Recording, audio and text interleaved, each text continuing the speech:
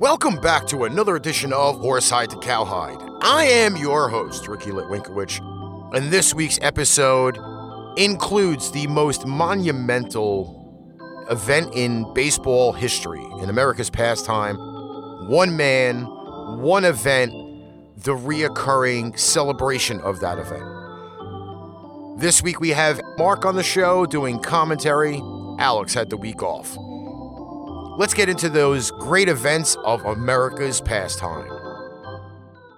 April 10th, 1962. Wally Post hits the first home run in Dodger Stadium history. A 2-out, 3-run shot in the 7th inning over the center field fence off Johnny Padres that proves to be the difference in Cincinnati's 6-3 victory.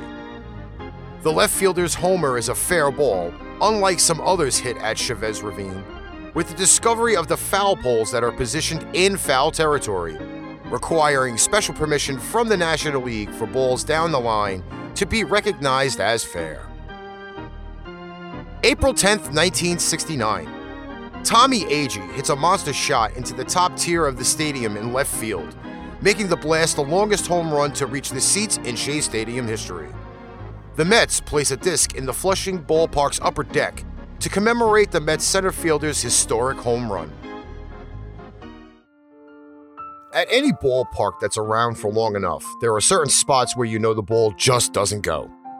Whether it's out of Yankee Stadium or over the scoreboard at Wrigley Field, there are places that baseballs have never gone and possibly never will. In 45 seasons of baseball at Shea, the upper deck has been just unreachable, except for one swing on April 10th, 1969. On a Wednesday afternoon, Tommy Agee made history in the second inning against the Montreal Expos, and there were only 8,608 fans in attendance to see it. The game wasn't televised, and there's no video footage of the blast, but only vivid memories of the event that happened on this date. In your scorecard, number 20, Tommy Agee hits a home run into the upper deck at Shea. As a fan, a lifelong Met fan, I was never able to afford the good seats, so I always used to sit in the upper deck. Got to see the entire field, got to see all the action in just one glimpse over the entire layout of Shea Stadium. One of my favorite memories of Shea Stadium was always visiting the Tommy Agee target, the upper deck in left field. Even today, the blast from Tommy Agee is a big memory in Mets history. However, even though it's not represented at Citi Field, the visions of going and seeing the big, white, blue, and orange target that marks the date April 10th, 1969, to where Tommy Agee hit the home run will forever be an everlasting image in my mind. April 10th, 1976. After being granted his free agency in a landmark case that will forever change baseball, Andy Messersmith becomes one of the first major leaguers to use his new status to sign with a team of his choice. The former Dodger right-hander comes to terms with the Braves, posting a 16-15 record during his 2-year tenure for his new club. April 11th, 1907. Quote, "Boy, they sure called me a lot of names when I tried on those shin guards. They must have been a good idea at that point, though, because they tell me catchers are still wearing them." Unquote. Roger Bresnahan, reflecting on being the first major league catcher to wear shin guards. On opening day, playing against the Phillies at the Polo Grounds, Giants catcher Roger Bresnahan becomes the first player to wear shin guards in a major league game. The future Hall of Famer's receiver innovative protective device, fastened with straps and hooks, was made of leather. April 11th, 1961. The upstart Angels, playing their first game in franchise history, defeat a strong Orioles team at Baltimore's Memorial Stadium 7-2. Ted Kluszewski homers twice, and Eli Gerba tosses a complete game for the LA Angels. April 11th, 1962. After being rained out on the previous night, and with some players getting stuck in an elevator, the Mets make their National League debut in St. Louis, losing to the Cardinals at Busch Stadium 11-4. The defeat will be the first of a record-setting 120 losses the New York expansion team will suffer this season. This is Bob Murphy welcoming you to the first regular season game in the history of the New York Mets. Tonight, the New York Mets meet the St. Louis Cardinals right here in St. Louis. April 11th, 1966.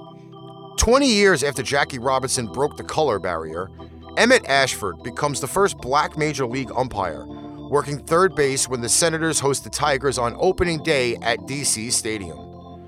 The dapper Californian arbitrator will become well known for his flashy style, which includes sprinting around the infield after foul balls, his karate chop strike calls, and pirouetting while dusting off home plate. While an umpire in the minor leagues, Emmett Ashford's flamboyant character and style made him a favorite of fans and players alike. In 1966, 19 years after Jackie Robinson's debut, he became the first African-American to umpire a game in professional baseball. Just 4 years later, he was chosen to officiate in the 1970 World Series. April 12, 1927. Giants first baseman Bill Terry becomes the first major leaguer to hit a grand slam on opening day.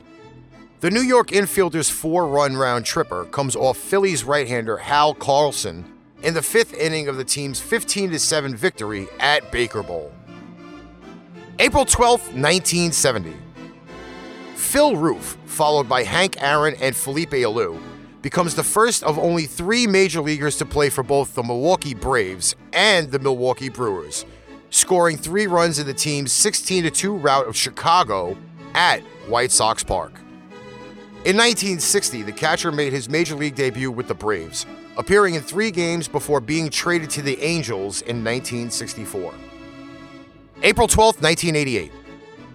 Bobby Witt ties an American League record, committing 4 balks in the Rangers' 4-1 loss in Detroit. The major league record for most balks in one game is 5, established in 1963 by Braves right-hander Bob Shaw, which included 3 in the 3rd inning of the team's 7-5 loss to the Cubs at Wrigley Field. April 13th, 1883. Quote, "Good ball players make good citizens," unquote. Chester A. Arthur, 21st President of the United States. Chester A. Arthur brings the Forest Cities Ball Club, a recently defunct franchise of the National Association, to the White House, making it the first professional team to visit with a president in Washington, D.C. Later in the season, the country's commander-in-chief will also host the new National League's New York Gothams, which will become better known as the Giants in 1885. April 13th, 1963. Reds second baseman Pete Rose triples off Pirates pitcher Bob Friend to collect his first major league hit. The future all-time hit leader, who will amass 4,256 hits during his 24-year career, had gone hitless in his first 11 major league at-bats. April 13th, 1984. On the same date he got his first major league hit, 21 years earlier, Pete Rose, as a member of the Montreal Expos, doubles off Phillies hurler Jerry Koosman for his 4,000th career hit, becoming the first player in the National League to reach the milestone. Montreal beats Philadelphia in the Friday the 13th contest at Olympic Stadium 5-1. Couple of veterans going at each other here. Rose driving the ball to right field. Extra base hit. There it is. He's on his way to second. And Pete Rose takes another big step toward baseball immortality.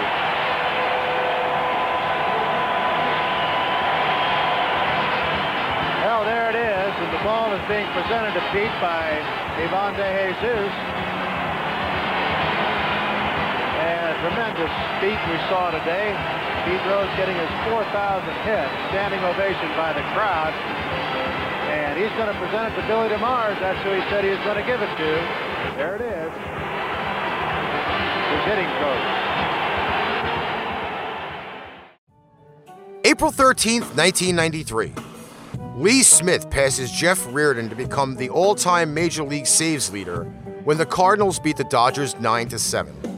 The right-handed reliever tosses a scoreless 9th inning at Chavez Ravine to record his 358th career save. April 14th, 1911. Shortly after midnight, a tremendous fire breaks out. destroying much of the Polo Grounds, leaving the Giants without a place to play.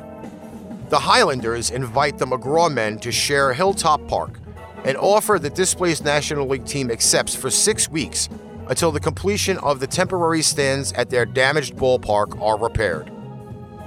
April 14, 1968.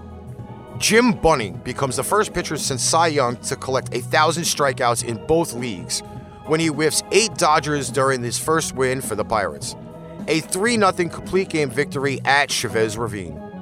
The 37-year-old right-hander, acquired from the Phillies in December, sent 1,406 American League batters back to the bench with a bat in their hands for 9 seasons, while pitching for the Tigers at the start of his Hall of Fame career. April 14, 1982. At Watt Powell Park, the home of the International League's Charleston Charlies, Toledo Mudheads pinch hitter Randy Bush hits an 8th-inning home run in the team's 4-3 victory over Charleston that travels over 200 miles. The Twins farmhand, not known for his power, hits a ball over the right field fence that lands onto a moving coal train.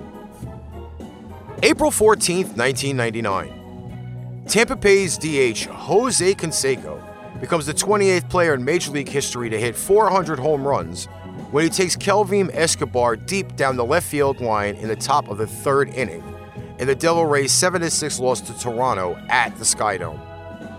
The controversial slugger will finish his 17-year career in 2001 with 462 home runs. One milestone. And look out. Deep to left. It is gone.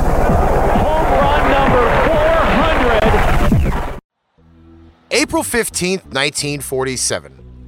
A year before President Truman desegregated the military, Jackie Robinson debuts for the Dodgers, becoming the first black player to participate in a major league game this century. In front of 25,623 Ebbets Field fans, the 28-year-old first baseman is hitless in his first 3 at-bats, but scores a run in the 5-3 opening day victory over the Braves.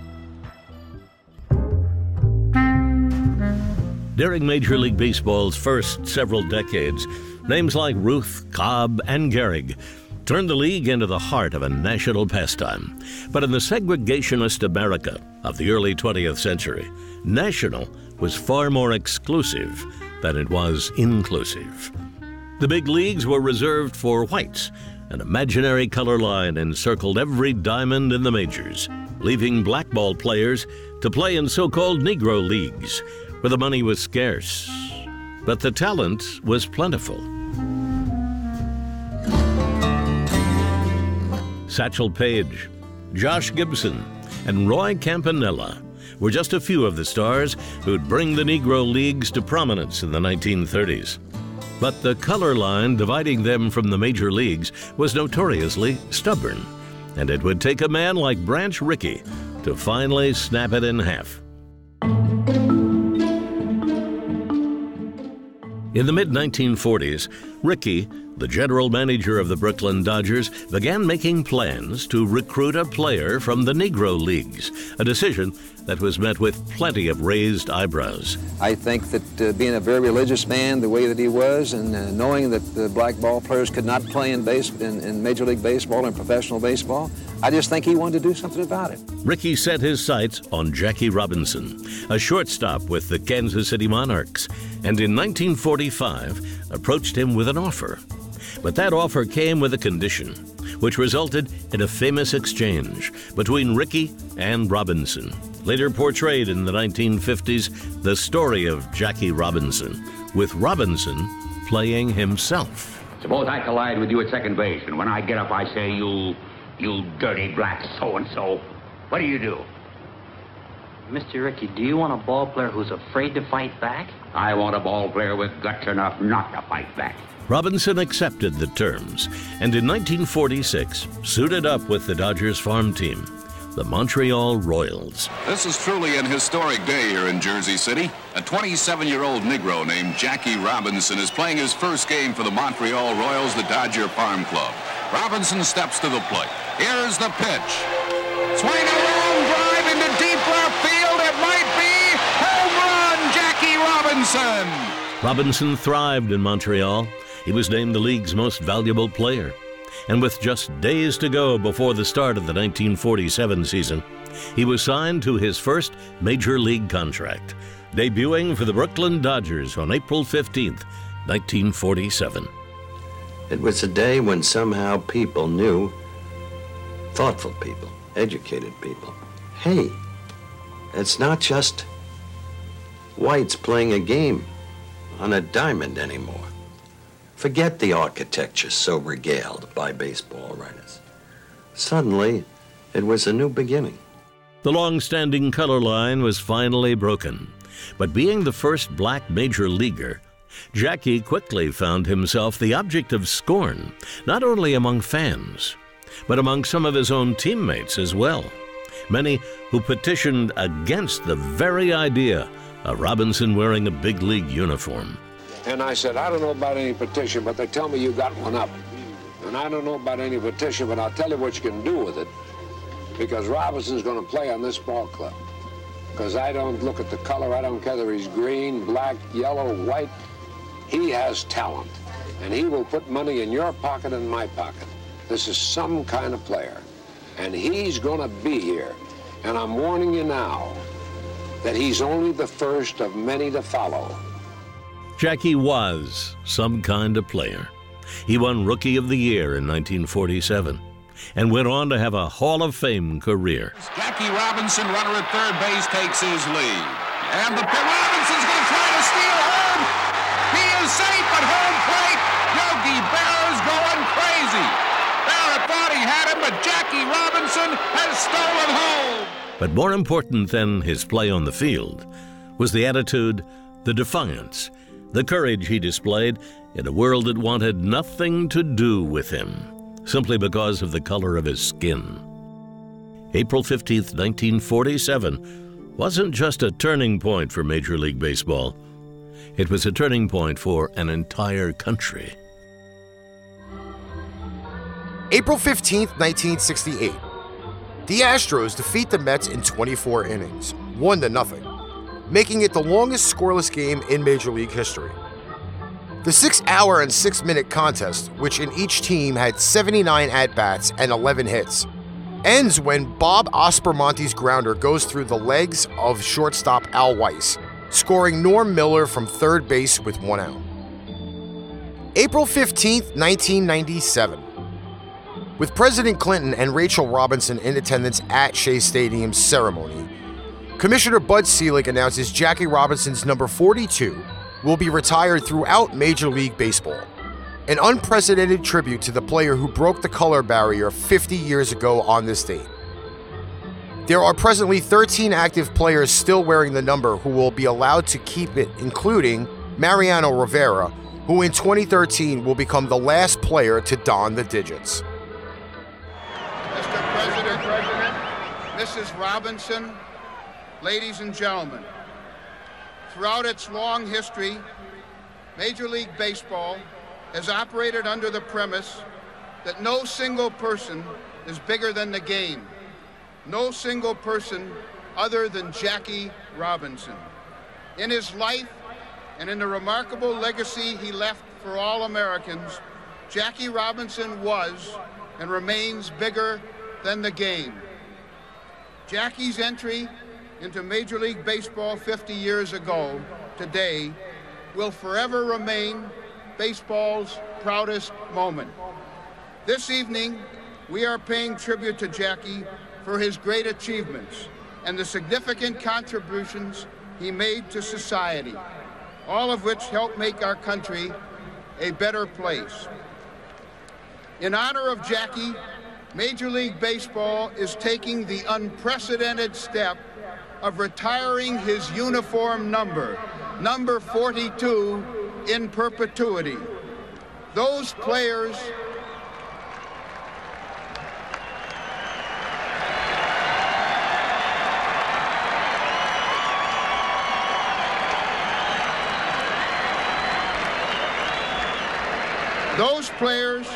who currently wear 42, including those like Butch Huskey of the Mets and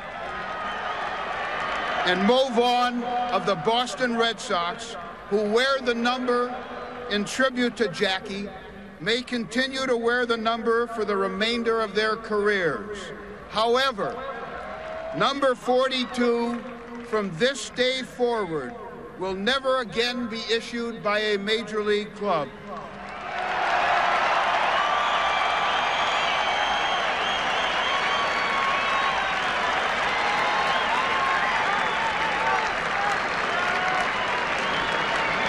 Number 42 belongs to Jackie Robinson for the ages. Ladies and gentlemen, may I now direct your attention to the left field wall for a special unveiling. Some days in baseball are famous, and some will live in infamy. And April 15th, 1947 is the first I can think of when we talk about this topic, because that was the day Jackie Robinson broke the color barrier in Major League Baseball. 50 years later, at the home of the New York Mets, Shea Stadium, April 15th, 1997. With President Bill Clinton in attendance, Jackie Robinson's wife, Rachel Robinson, and at the time the Commissioner of Baseball, Bud Selig, had announced that number 42 would be retired throughout the league, and basically the first league to ever do it. It'd also be announced on that day would be declared Jackie Robinson Day, and any game played on April 15th from here on in, all players, coaches, managers, whoever, will wear 42 on their back to remember the legend. For of course, that's all that Jackie Robinson's remembered for. In Game 1 of the World Series in 1955, Jackie Robinson would steal home. Legendary catcher Yogi Berra, to the day he passed on, swore that he tagged Jackie out. And Jackie Robinson would counter and say, "I was safe." But that's not all. 1948, Pee Wee Reese, the then shortstop of the Brooklyn Dodgers, will walk across the diamond and put his arm around Jackie Robinson, thank him for joining the team. Sadly, not all baseball felt the same way as Pee Wee Reese did, because Jackie Robinson would face racism not only from his own teammates, but also from the entire National League. Some pitchers threw at Jackie's head, and as he played first base, some players tried to spike him on the back of his heel. But it was Branch Rickey, the general manager of the Brooklyn Dodgers, who told him, "You cannot fight back physically, but you can fight back by playing baseball," and that's exactly what Jackie did. He would steal bases, hit home runs, hit singles, doubles, and win ball games for the Brooklyn Dodgers. His batting average lifetime was .311. He had 137 home runs, 734 RBIs, a 6-time All-Star. He was Rookie of the Year in 1947 and 1949. He won the batting title for the National League, and of course, the Dodgers won the '55 World Series. Jackie Robinson entered the Hall of Fame on July 23, 1962, and sadly for all of us, he passed away October 24th, 1972. As a member of a minority, I've loved Jackie Robinson my entire life for having the courage to play professional baseball at the time when racism was at an all-time high. Jackie, we thank you for having the courage and the honor to play in baseball and to paving the way for anybody to play the game that we love, no matter your race, religion, creed, anything you can think of. I am Mark Braverman. This is Horseside to Cowhide. We thank you so much, and we'll see you real soon. April 16th, 1946. Before the Senators' 6-3 loss to the Red Sox at Griffith Stadium, Harry Truman becomes the first president to throw the ceremonial first pitch left-handed. On opening day in 1950, the Southpaw Commander-in-Chief will make 2 tosses, one left-handed and one right-handed. April 16th, 1975. After making the second of his 2 poor starts for the Dodgers, Juan Marichal, who signed with the team as a free agent, appears in his final Major League game. The 37-year-old Dominican dandy finishes his 16-year Hall of Fame career with more complete games, 244, than the total of his victories, 243. April 16th, 1989. Blue Jay third baseman Kelly Gruber becomes the first player to hit for this cycle in franchise history when he singles in the 8th inning of the team's 15-8 win against Kansas City. The 27-year-old all-star infielder, Toronto's teammates, buy him a tricycle in recognition of the exhibition stadium accomplishment.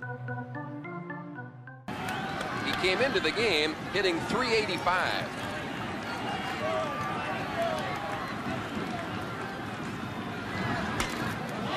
That could be the single. Here comes Eisenreich charging, but he won't get there. Another Toronto run scores. Gruber has hit for the cycle. And the Blue Jays lead 13-8. 6 RBIs in the ball game for Gruber.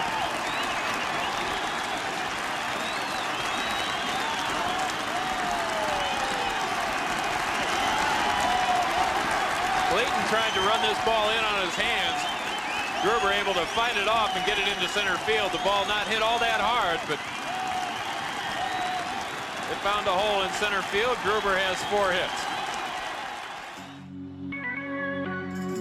And that's it for this week's episode of Horsehide to Cowhide. We thank Mark for their commentary on the events of this week's show. Alex will be back next week. We do credit Major League Baseball, WPIX, ESPN, SNY, CBC TV, the Decades TV network for all of the footage that we used on this week's show due to the Fair Usage Act. And we will be back again next week with another edition of Horsehide to Cowhide, America's Pastime. Looking for his first hit of the year. He drives one. Deep left field. Back goes Upton. Back near the wall. It's out of here. Bartolo has done it. The impossible has happened.